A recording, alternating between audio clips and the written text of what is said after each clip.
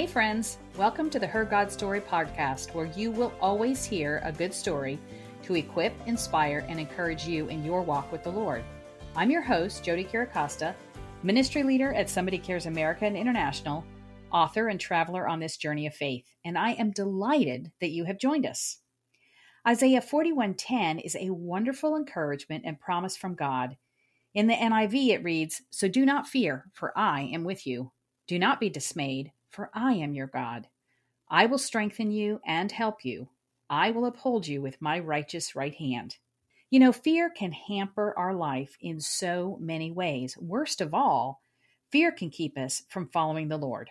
But when we know God is with us and will strengthen us, help us, and even uphold us, we can walk forward with Him without fear. My guest, Nadine Naisbitt, has learned this truth, and it has transformed her life. Nadine is a space operations safety engineer, that's a mouthful, working to support the International Space Station. Early in her career, she worked for NASA, training astronauts, and then in mission control, supporting the space shuttle flights. This brilliant woman is also a wife and mother of 3.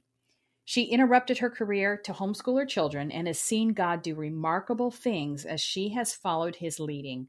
Nadine has a story of God's power to save and set us free to walk in His fullness. Welcome, Nadine. Thank you, Jody. I'm really delighted to be here today. Nadine, you have quite an impressive resume working on both the Space Shuttle and the International Space Station projects. But tell us a little about your background, your growing up years. What was Nadine like as a little girl? How were your interests and your faith fostered when you were young? I was born in Pittsburgh, Pennsylvania, to 2 loving families. I have a brother and a sister. My father was the son of immigrants from the Carpatho-Russian area of Eastern Europe, and my mother was the daughter of immigrants from Serbia. So it was a very ethnic home, heard foreign languages in my home. But my parents were both educated. My dad was a metallurgical engineer. My mom was a librarian, but she also taught classes at the University of Pittsburgh. She actually could speak 5 languages. I didn't get that gene. Wow. No, I did not. I was going to say, did you pick that up? We moved to Texas when I was about 5 years old, and we lived in various regions of the state. We first moved to the Houston area.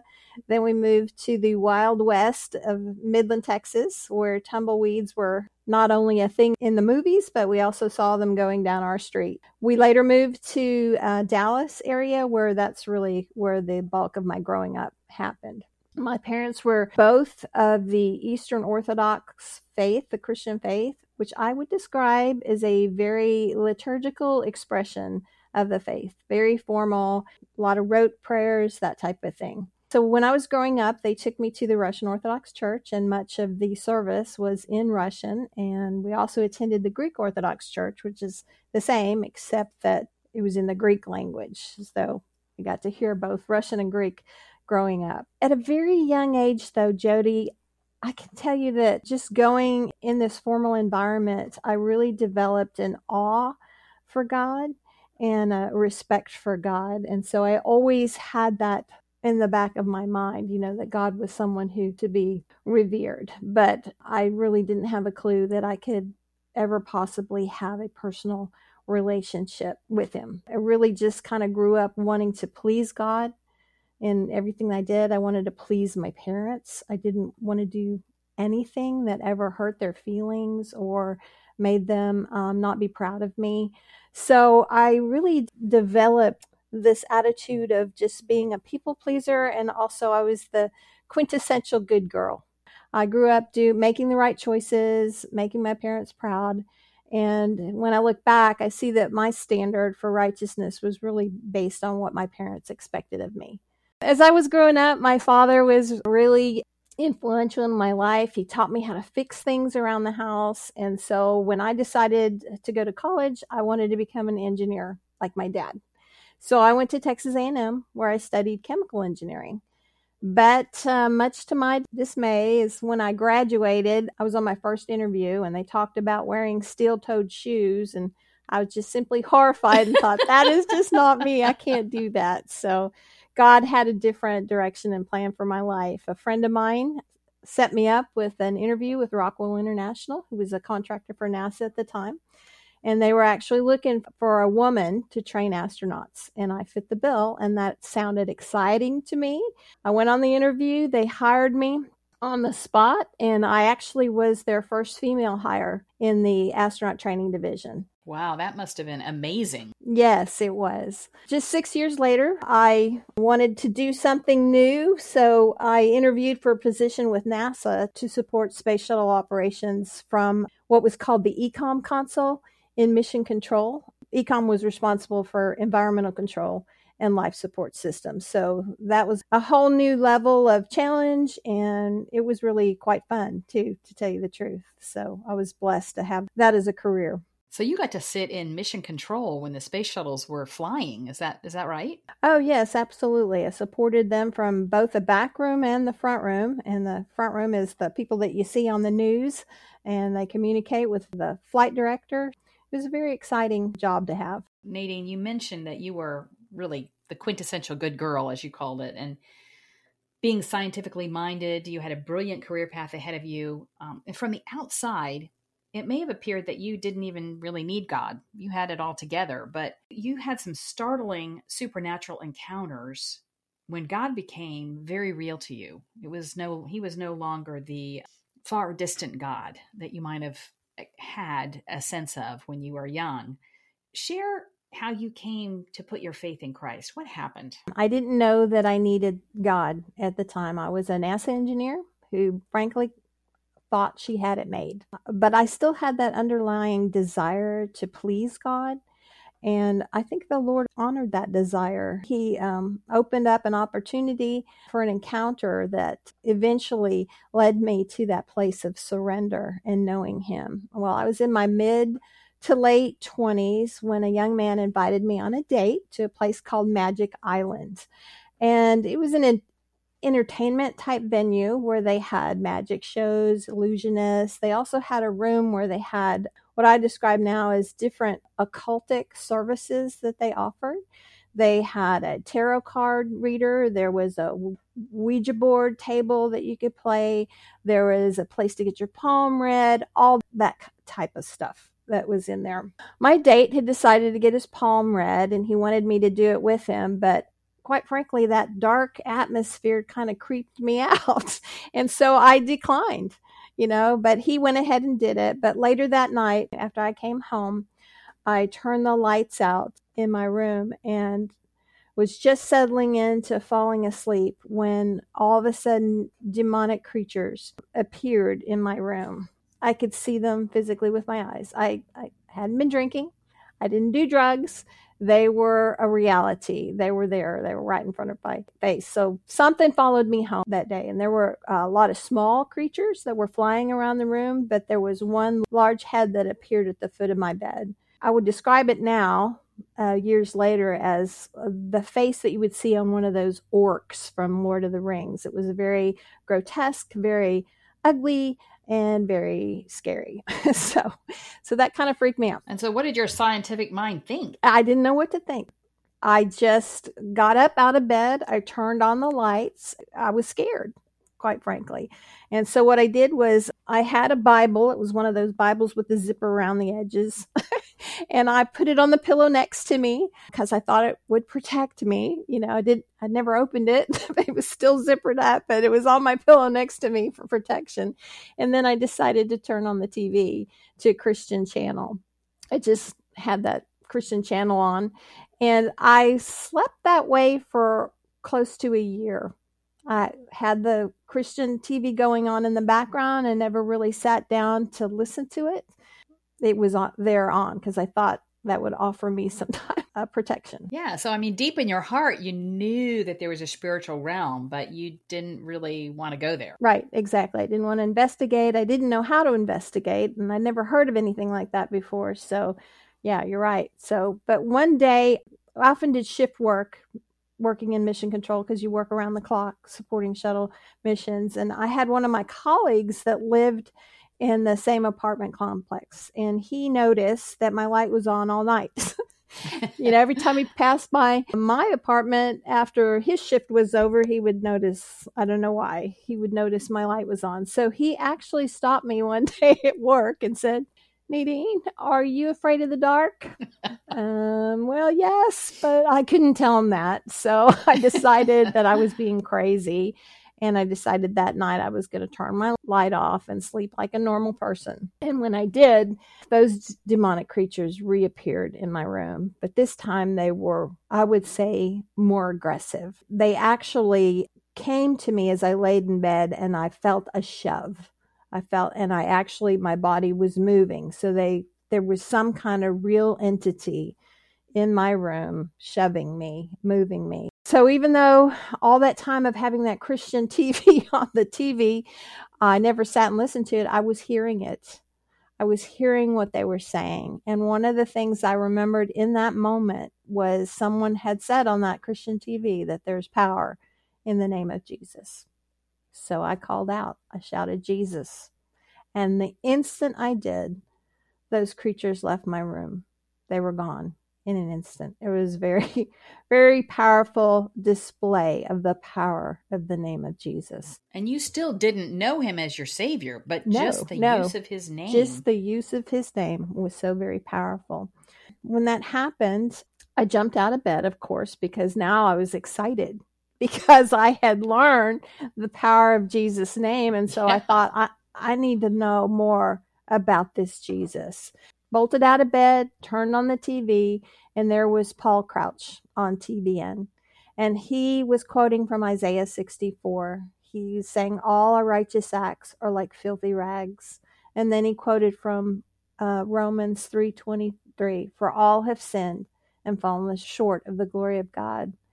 Well, I was arrogant enough to just have this thought come into my head that he couldn't be possibly talking about me. Well, I thought, I didn't sin. I was a good girl. What is he talking about? When have I ever sinned? These are the questions that were going in my mind. And then it happened. I found myself in a white room with God sitting on his throne in front of me. I didn't actually see God. I just knew that it was God that was sitting in front of me. The Lord suddenly gave me a life review. It started with my childhood. It seemingly lasted for hours, but I had these flashbacks of every place that I had fallen short of the glory of God. And it just wrecked me. It just left me on the floor in a puddle, weeping. I was having some carpet time at that time. And it really did seem like it went on for hours and hours, as you can imagine a life review would. But then I started feeling a sense of despair.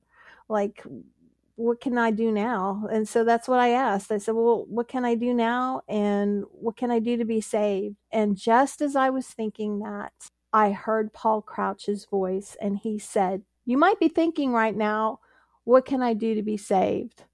And then he led in a prayer of repentance and of salvation. So that night, I became a new creature in Christ when I prayed that prayer and asked the Lord to become my Lord. Wow. I knew him personally now. And did those creatures ever come back? They never came back. Never, never, never. No. So, Nadine, what changed after you became a Christian? I mean, you're still a good girl. You were always a good girl. So, there might not have been necessarily behavioral changes, but how did you grow in your faith, and how did you, what did you experience as a new believer? Well, interestingly enough, that same week, a woman at work approached me, and her name was Debbie. Love her to death. She's still my very close friend.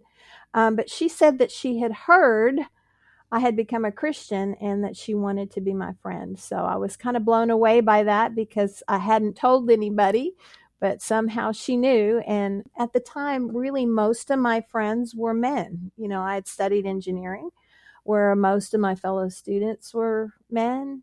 Most of my colleagues at work were men. But I believe God wanted me to have women friends, and he provided them. So Debbie became a mentor to me.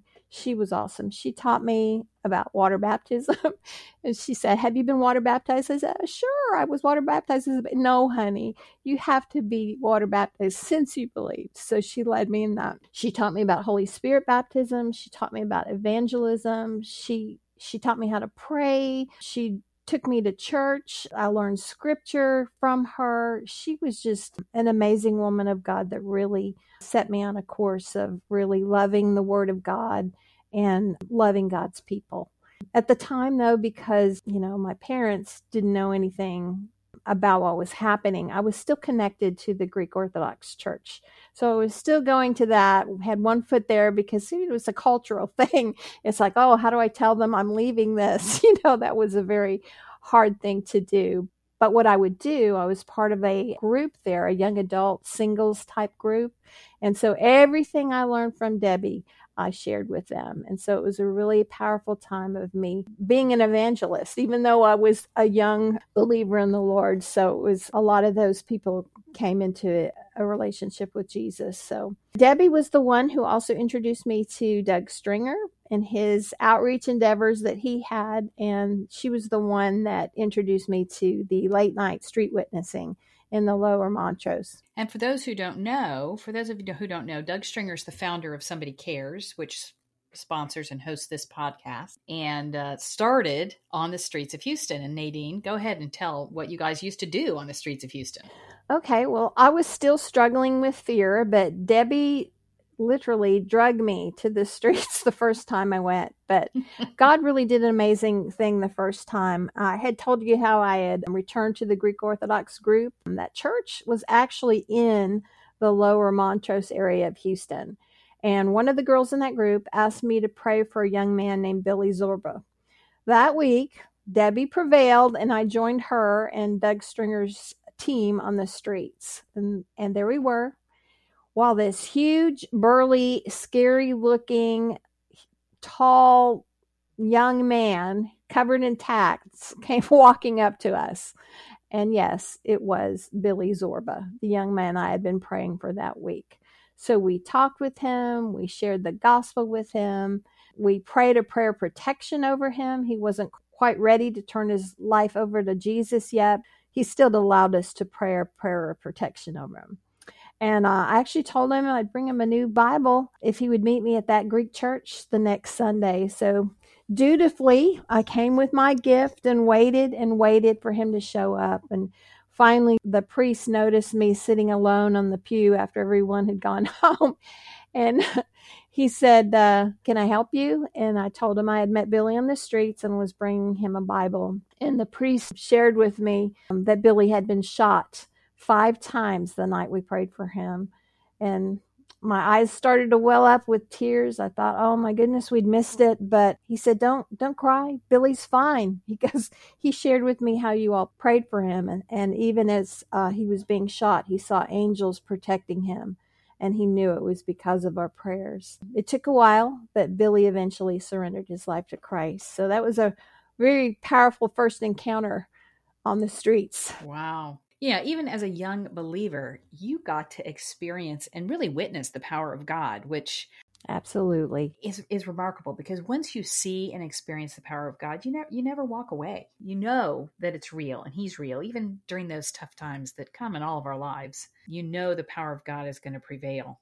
So, friends, there are a lot of hurting people who need Jesus, and as a company of women, we can do so much to help those who are orphaned and widows who have served the Lord all over the world.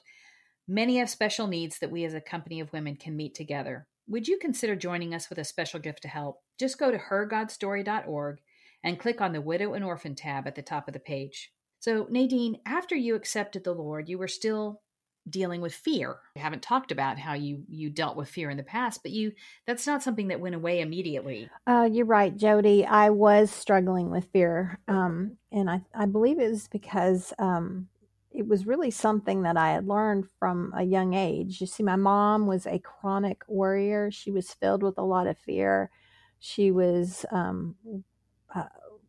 a helicopter mom to the maximum. She worried about everything and everything. And I just picked up on that. So I too, from a young age, started to have those feelings of fear and worry. And on top of that, when I started my career training astronauts, one of the ways that we would train astronauts is through simulations. And when I was in that training role, I would have to think of failure scenarios that the crewmen would have to respond to. And I would have to think in terms of the next worst failure that could happen. So without realizing it, as I was training astronauts, I was really training myself to think of the next worst thing that could happen in my life. And so I was, instead of breaking free from the fear, I was actually reinforcing it.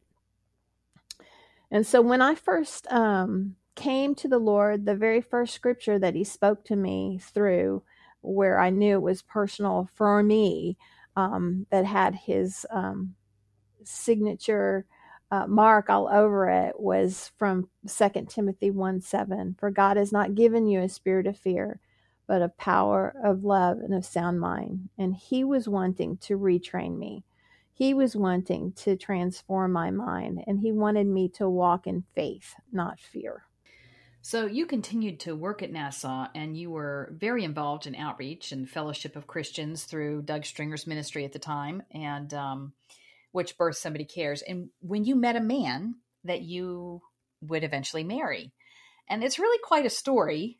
Share that with us. Oh, it's a beautiful story. Yes, I was volunteering with the Doug Stringer's ministry, attending weekly Bible studies that he led.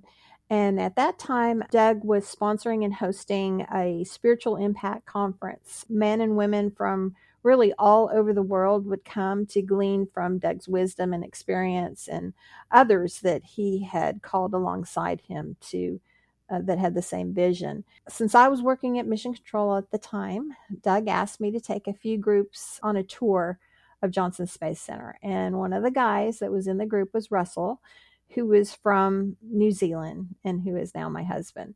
We hardly exchanged any words on that tour, but when he got home, he was sharing photos of the trip with some Fijian pastors that were living with him at the time. They were going to Bible college in Auckland where he lived, and so he was hosting them in his home. And so it was back in the days where we didn't have digital photos, so he had the physical photos, and when he turned up a photo of me, he had a thought come to him that I was going to be his wife. And when he passed the photo to one of the pastors that lived with him, they promptly said, I think this girl is going to be your wife. So that set him on a path of prayer to seek out the Lord's will. And he's in New Zealand at this time. He's in New Zealand. And you're in Houston. This time. I'm in Houston. So it just so happened, though, that later that same year, I was scheduled to join Doug's team that was going to New Zealand and Fiji on a mission trip. And the night before my departure, I had a friend call me and said she had a dream. And the dream basically was that she saw me sitting in a field with flowers all around the perimeter of the field, that there was a man with me, and that he laid a blanket or something down on the ground.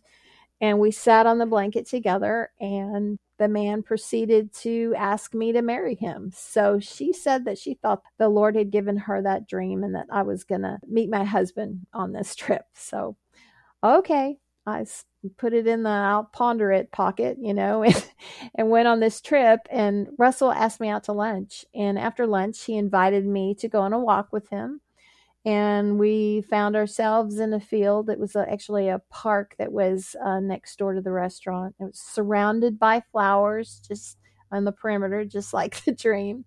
And he wanted to sit down, so he took off his sweater and laid it on the ground because the ground was a bit damp. And he invited me to sit on the ground with him. And I realized at the time that sounds very much like that dream that my friend had had. And he just cut to the chase. He said he had prayed about it and wanted to court me with the intention of marriage. So there you have it. In the moment, I was like, wow, that's really great. This is the dream. And then I realized I don't know this person.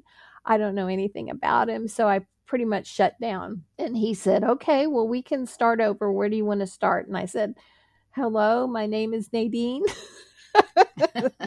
But we corresponded through letters and through long distance phone calls at no cell phones at the time. And so we got to know each other that way. And I just been praying about, Lord, do you want this man to be my husband? If you do, you got to, I know this sounds like a very shallow prayer, but he had these glasses that I really didn't like. I thought they were kind of goofy looking. So, so I said, Lord, if you want me to be with this guy, you're going to have to do something about those glasses. So a week later on our weekly phone call, Russell's talking to me and he said, you'll never believe what happened to me last week. And I'm like, what's that? He said, well, I was driving down the road and my glasses split in two, so I had to get new ones. And I'm thinking, oh, Lord, you didn't. He broke his glasses in two so that he would have to get new ones. And I said, well, did you pick them out yourself? He said, no, I had a friend pick them out this time. And I'm like, wow, thank God for friends. So anyway, it was a series of those amazing kind of confirmations that the Lord brought us together. That's amazing. By the time you were married, you were in your mid-30s and you're wanting a family. You started having children right away, and you and Russell talked about raising children, and you felt like the Lord was leading you to homeschool. I mean, you're a rocket scientist, and now you're thinking of just walking away from it all and homeschooling your children. Did you have any hesitations at all about leaving your career, and how did you come to that decision, and why? Well, the Lord put it on both Russell's and my heart to homeschool, and we really did from the get-go have agreement about that. The Lord confirmed it to us by sending me various women who were veteran homeschoolers. I just found myself connecting through church and actually through work with other women that were homeschooling. So they pretty much taught me the ropes. Some of those ladies, like I said, they were my colleagues at NASA that had gone before me and quit their jobs so that they could homeschool too. And I really wanted to have my kids to have a Christian worldview. And so that was really the primary purpose that we homeschooled. The transition from being a career woman to being a homeschool mom wasn't all that difficult for me. It really felt quite natural. I was 37 when I had my first child. So by that time, I had been a career woman for a while. I had really reached the peak of being an e-com. If I wanted to do something else and a new challenge, that would mean I would have to embark on a new path. So I was coming to a close and the peak of the path that I was on. So it seemed like a natural time. And so I really had the thought that I really felt blessed to be able to experience both worlds. So it wasn't really a difficult transition for me to make mentally. The only hesitation I had was, how was I going to explain this to my parents and my siblings? That was the single most thing that proved to be a challenge, because they basically thought I was nuts for leaving my career to homeschool my children. As you said, your family can play a big, they do play a big part in our life and in our decisions and in how we perceive what we're doing. But years later, you had the opportunity to lead your mom to the Lord. And then she understood your decision. Share that story. That was a very powerful story. My mom had had a colonoscopy gone bad. The physician had punctured her colon and she ended up in ICU. She survived the ordeal, but Russell and I packed up the kids, loaded up the car so that we could go spend some time with her to care for her while she was recovering in Dallas. One night while we were there, I walked into the room and Russell was talking with my mom. And he gave a very serious look at me and said, it's time to tell your testimony to your mom. And I was back there, no, not going to do it. I know what that's going to, I know we're going to have an argument. No, we're not doing that. And then I looked and saw my mom and she had tears in her eyes. And I found out that she had just asked Russell a serious question. Do people have visions of hell before they go there? His answer to her was quite blunt. I think they do. And so that really sent her in a tailspin. So come to find out, my mom had had a similar experience in ICU with demons surrounding her like I had had so many years earlier. So I shared my story with her. And when I got to the part where I told her about Paul Crouch leading me in a prayer, she said, now what was that prayer? I realized at the time, Mom, do you want me to pray that prayer with you now? And she burst into tears. It was so beautiful. That was the moment that God breathed new life into her. It was an honor to be a part of that. But every day for the next week, she would pray with me. And as the Lord was leading her, she just wanted to repent of things from her past. So one thing after another, she would come like, we need to pray with this. We pray about this. We need to pray about that. And it was absolutely a beautiful time, a real bonding time. But one of the things that she had mentioned in that week that I spent with her, she said that the Lord had opened her eyes and told me she understood now why I homeschooled my kids. So it was really quite amazing. Yeah, the Lord just gave you that stamp of approval. Of course, you always had his stamp of approval, but we like to have that from our parents too, don't we? And we don't always get it, but the Lord was gracious to allow you to experience that. Oh, absolutely. And while you were homeschooling, God led you and Russell to start a house church for about 10 years. And that's kind of a unique thing as well. What was that like? And what did you see God do through you? That was a beautiful time as well. We had been attending a mega church at the time where we were serving, we were growing, and we really, quite frankly, we were being equipped. And Russell and I had always had a heart for small groups and for hospitality. So it was just a natural thing for us when the Lord called us out into starting a home church. And I really feel like a lot of discipleship is done over the dinner plate or over a cup of coffee. And it really creates that safe place to share and deal with things that might be swept under the rug in a larger setting. So initially, we thought our house church would be used to bring in the unchurched, like our neighbors, sort of an urban missions type ministry.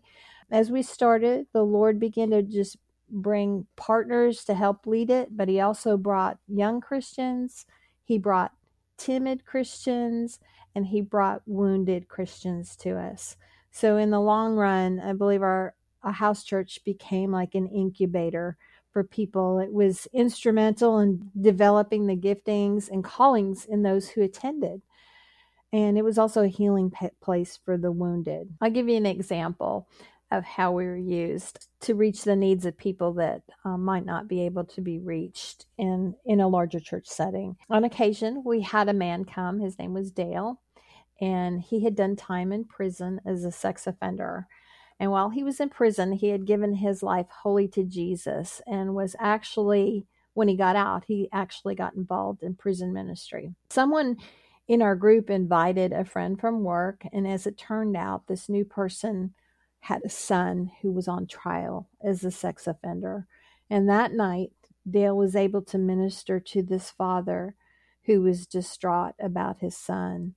The man would not, in my mind, would not probably been able to open up to somebody in a larger regular church setting.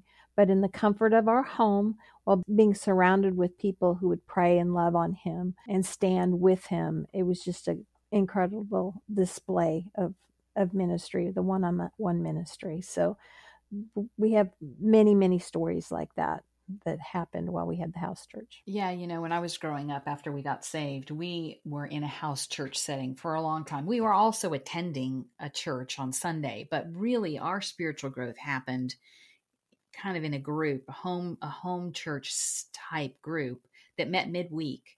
And we still have relationship with those people 50 years later. Right. They are our Christian family. I mean, they feel just like normal family. And I think that is I think so many believers are missing that sense of connection.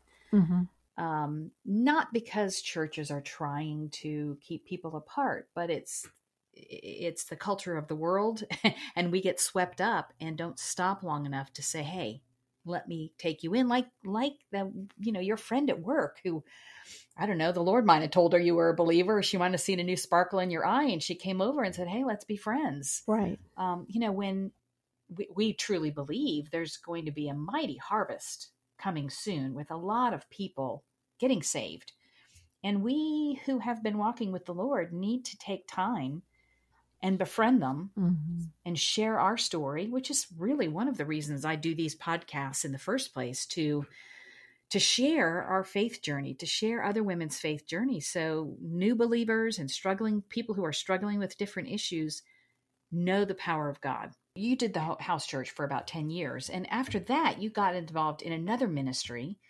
And this one's called Trace Diaz. Is that right? I think you just did a Trace Diaz weekend last weekend. Yes. So tell us briefly about that ministry, how you got involved, and how God gave you really a deeper revelation of 2 Timothy 1:7, which you touched on earlier. Right. Oh, I just absolutely love the Trace Diaz ministry. It's a 3-day weekend, hence the Trace Diaz, that has the goal of bringing people in a closer relationship with the Lord Jesus Christ. And it also has the goal of raising up servant leaders. We've been involved with Trace Diaz for 8 years now, and we are also involved in the youth version. So they have a for adults and for youth. The 3-day weekends are often life-changing for most people who attend, because they get a real tangible display of the love and grace of God. After you've attended a Trace Diaz weekend for the first time, that you can come back and serve with the ministry. So when you attend as a participant for the first time, you are loved on, you experience all this. When you come back, you get to pour out into others who are attending. So it's just a very exciting ministry. They train you to be a servant leader. So you are trained to follow instructions. You're trained to lead small teams. You're trained to lead larger teams. And eventually you're trained to lead a whole team, which consists about 140 people. That includes team and participants. This ministry trains men, trains women, trains young adults. We train them to write and deliver talks that include biblical teachings, and we train people how to share their personal testimonies, which is really powerful when you combine that with the Word of God. There's multiple avenues of growth in this ministry. You can serve on a prayer team. So some people come and they've never prayed out loud before. And so they learn how to do that. They learn how to do spiritual warfare. You can serve on a chapel team, a mobile or logistics team, a music or tech team, a dining and kitchen. So you learn hospitality, a fellowship team.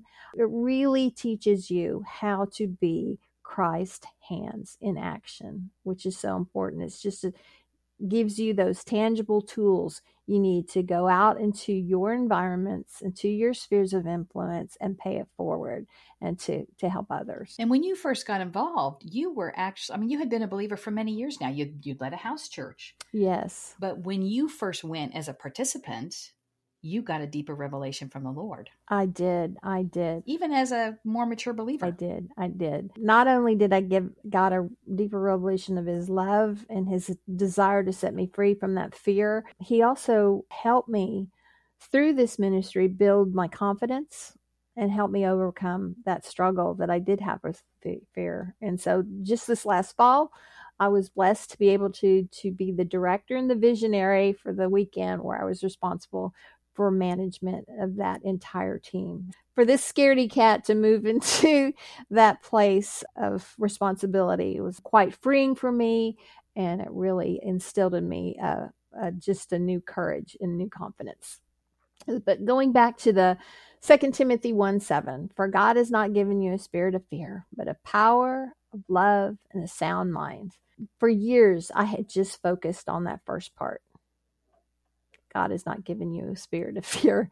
And I didn't really think about the second part, but the Lord has been drawing me to that second half. He has given me a spirit of power. And the Greek word there for power is dunamis. It's the same word that Jesus uses in Acts 1:8 when he said, but you will receive power when the Holy Spirit comes upon you, and you will be my witnesses in Jerusalem, in Judea, and Samaria, and to the ends of the earth. So I can witness without fear of persecution. I can move forward and tell people about Jesus. So that was really powerful for me to get that revelation, that I don't have to be bullied by fear. I don't have to be intimidated at all, because God has given me that power that I can witness. And then he's given me a spirit of love.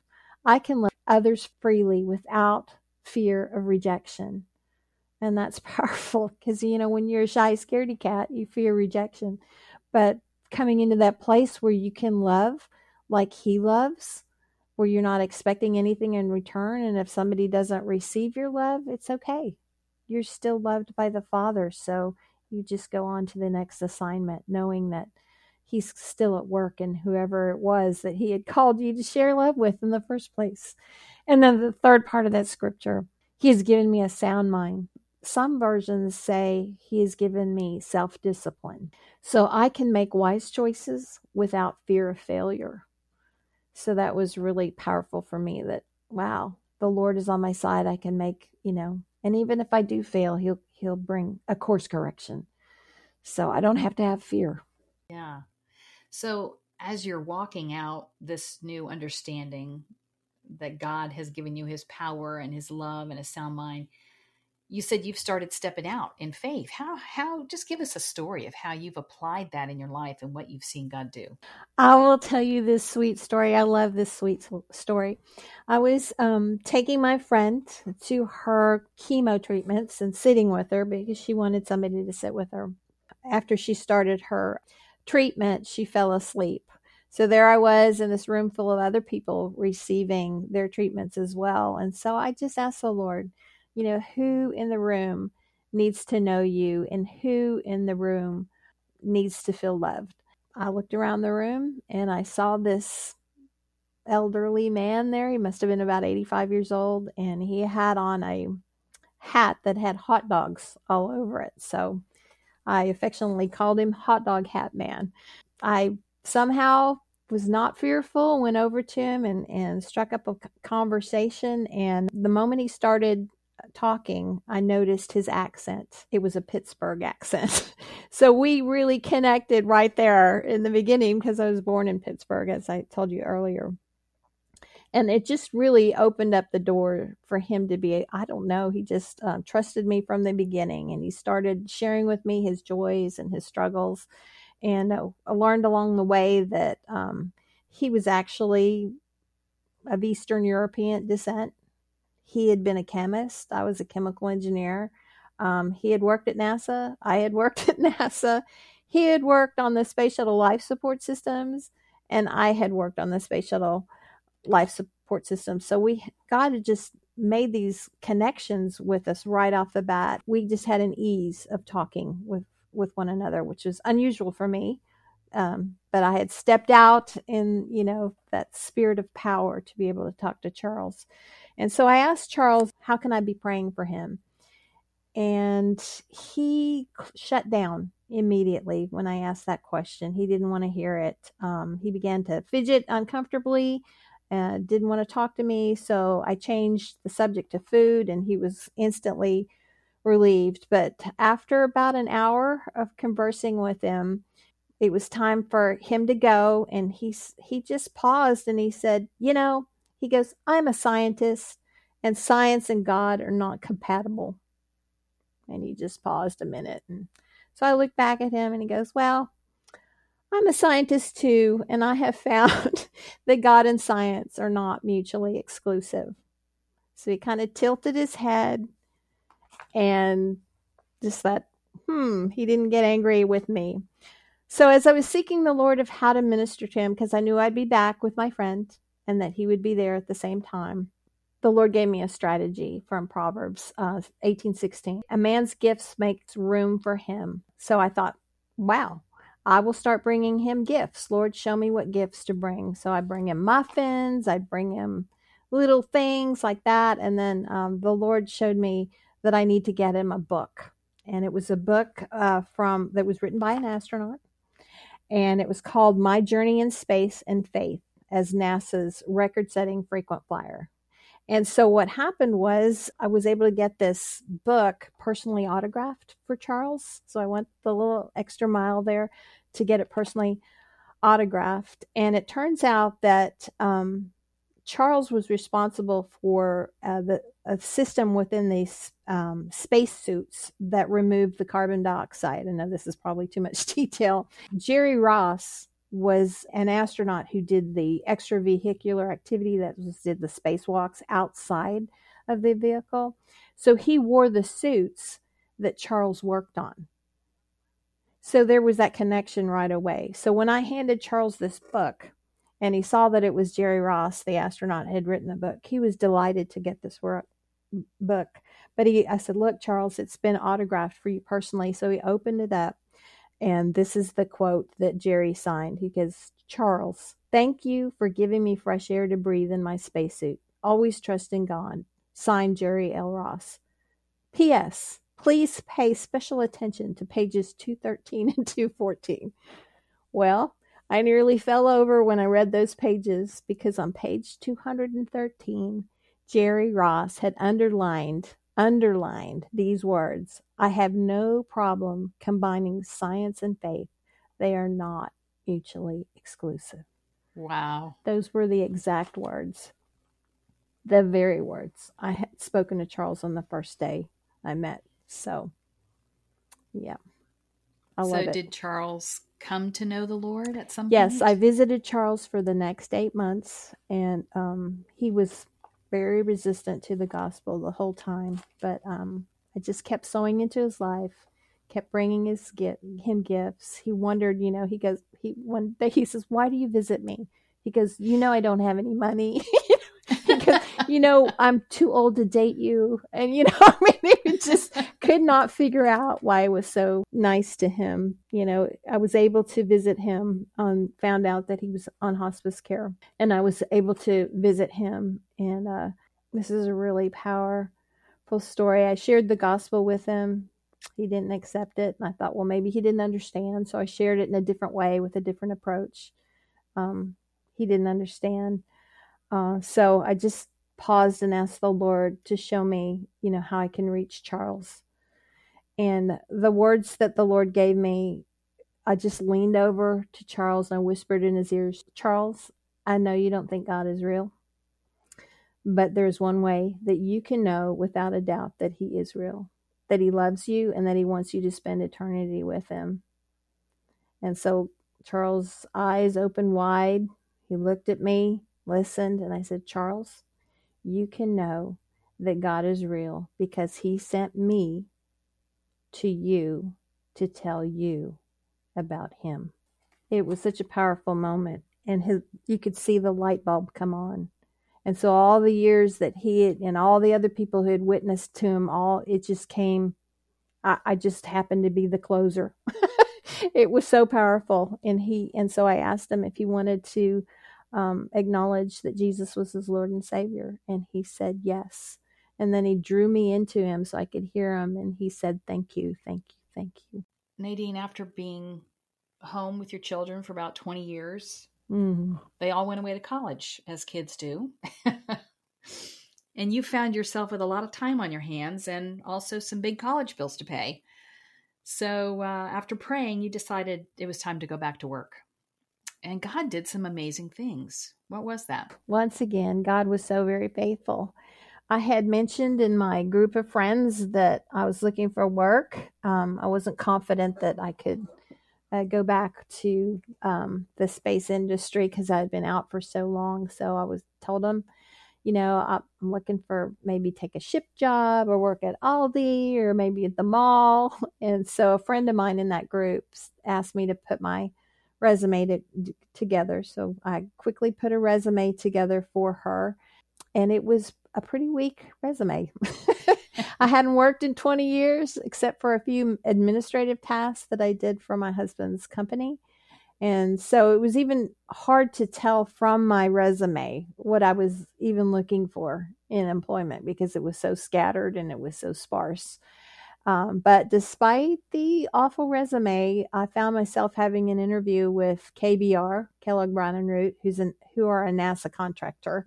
I interviewed with them, and just a few weeks later, I was employed as an operations safety engineer for the International Space Station. And I also do safety assessments for the Gateway project, which is a space station that will be circling the moon. So that was like a very coveted project to be working on in the space industry. And God just opened that door as if you had never left. He's so faithful. It was amazing. There was no concern for my age. I'm in my 60s. There was no concern for my 20-year hiatus and work history. It was truly a door that God opened, because my experience related only to the space shuttle and not to the space station. So what looked like a 20-year professional gap was really nothing to God, and you had been right. following His lead and sowing into your family. So when it was the right time, He opened the door for you that nobody else could have opened. And you see it as an opportunity. We were talking the other day. You see it as an opportunity to be a witness even in the workplace. But Nadine, as we kind of close out here, what are one or two key truths that you want other people to know in their journey with the Lord? Well, first of all, we are all on this journey of transformation with God. And so if he can take a scaredy cat like me and make me confident in him, he can do that for anybody. Romans 8:15, he hasn't given us a spirit of bondage that leads again to fear, but rather a spirit of adoption by which we can cry out, Abba, Father. And I want women to know, and everybody to know, that he is your daddy and that you are his daughter. And knowing whose you are and who you are is foundational in walking in your God-given purpose. And secondly, he has chosen us to partner with him. That is mind-blowing. And he has chosen us to reach others. And so, women of God who are listening, the Spirit of the Lord is upon you because he has anointed you to love and influence others for him. You've got to live like that. You will never, never, ever regret accepting that call. So persist. I would say carry on, keep going, move forward in him, and allow him to show you just how faithful he is. As we close, Nadine, would you share about a woman in the Bible who has inspired or encouraged or taught you something? Oh, there's so many women. We can certainly learn something from every woman in the Bible. They're just amazing stories. But I relate well to Lydia. She was a businesswoman who sold highly prized purple cloth. And when she is first mentioned in the Bible, she is described as a worshiper of God, or rather a God-fearer. Yet at that time, she didn't know Jesus. So it was a lot like my life. God opened her heart to receive the fullness of the gospel, and she became an influencer for God in her own family as well as in the city of Philippi. And she supported the ministry of Paul financially and through her hospitality.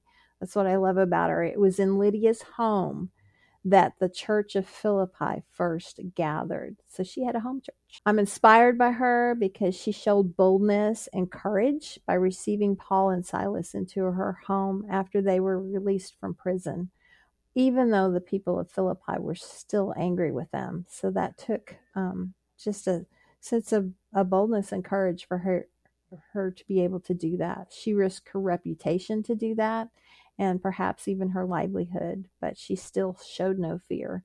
So Lydia is my champion. Yeah, I hadn't really thought much about her life, but you're right. She was a bold, courageous woman. We've talked a bit about 2 Timothy 1:7, which encourages us to reject the spirit of fear and walk in the power and love and sound mind that God gave us. And Romans 8:11 tells us that the same spirit that raised Jesus from the dead dwells in us. We have that same power. God wants his power to flow out of us to minister to others. He wants to use you, dear friends, to give others hope, like he's been using Nadine. Nadine, would you take a moment and pray for our listeners? Father, I come before you in the name of Jesus, lifting up all who are listening. I ask the spirit of wisdom and revelation would rise up within them so that they can know the Lord Jesus in all his glory. Reveal to them, Lord, that you have not given them a spirit of fear, but rather of power, of love, and of sound mind. I ask that all my sisters would refuse to be bullied by their own fears or diminished in any way by their own insecurities. Father, convince them that the same spirit that was on Jesus is on them. The Spirit of the Lord is upon them, giving them courage, boldness, wisdom, understanding, counsel, might, knowledge, and fear of the Lord. They have been anointed to share the gospel and bring the light of Jesus into darkness. Raise them up to be leaders and influencers in every environment that they are in. Let your grace be poured out in such measure that they have the desire to do your will and the supernatural ability to do it. In the name of the Lord Jesus, amen. Well, thank you for tuning in. Check out our show notes at hergodstory.org for scriptures, links, and other information. And sign up there for our emails to get a free 6-week devotional book that you can download on Women of the Bible. Or you can purchase a 12-week devotional on Women of the Bible for just $12, knowing that all the proceeds go to our Widow and Orphan Fund. We'd also love to pray with you on our 24/7 prayer and text line. You can call or text anytime at 855-459-CARE or email us at prayer@somebodycares.org. And now, dear friends, I bless you from Philippians 4:7-9. May the peace of God, which transcends all understanding, guard your hearts and your minds in Christ Jesus, and may your mind be filled with the truth, the true, the noble, the right, the pure, the lovely, the admirable, and things that are excellent and praiseworthy, so that the peace of God will remain in you. Her God Story is a ministry of Somebody Cares America and International. To find out more about or support the ministry, go to somebodycares.org.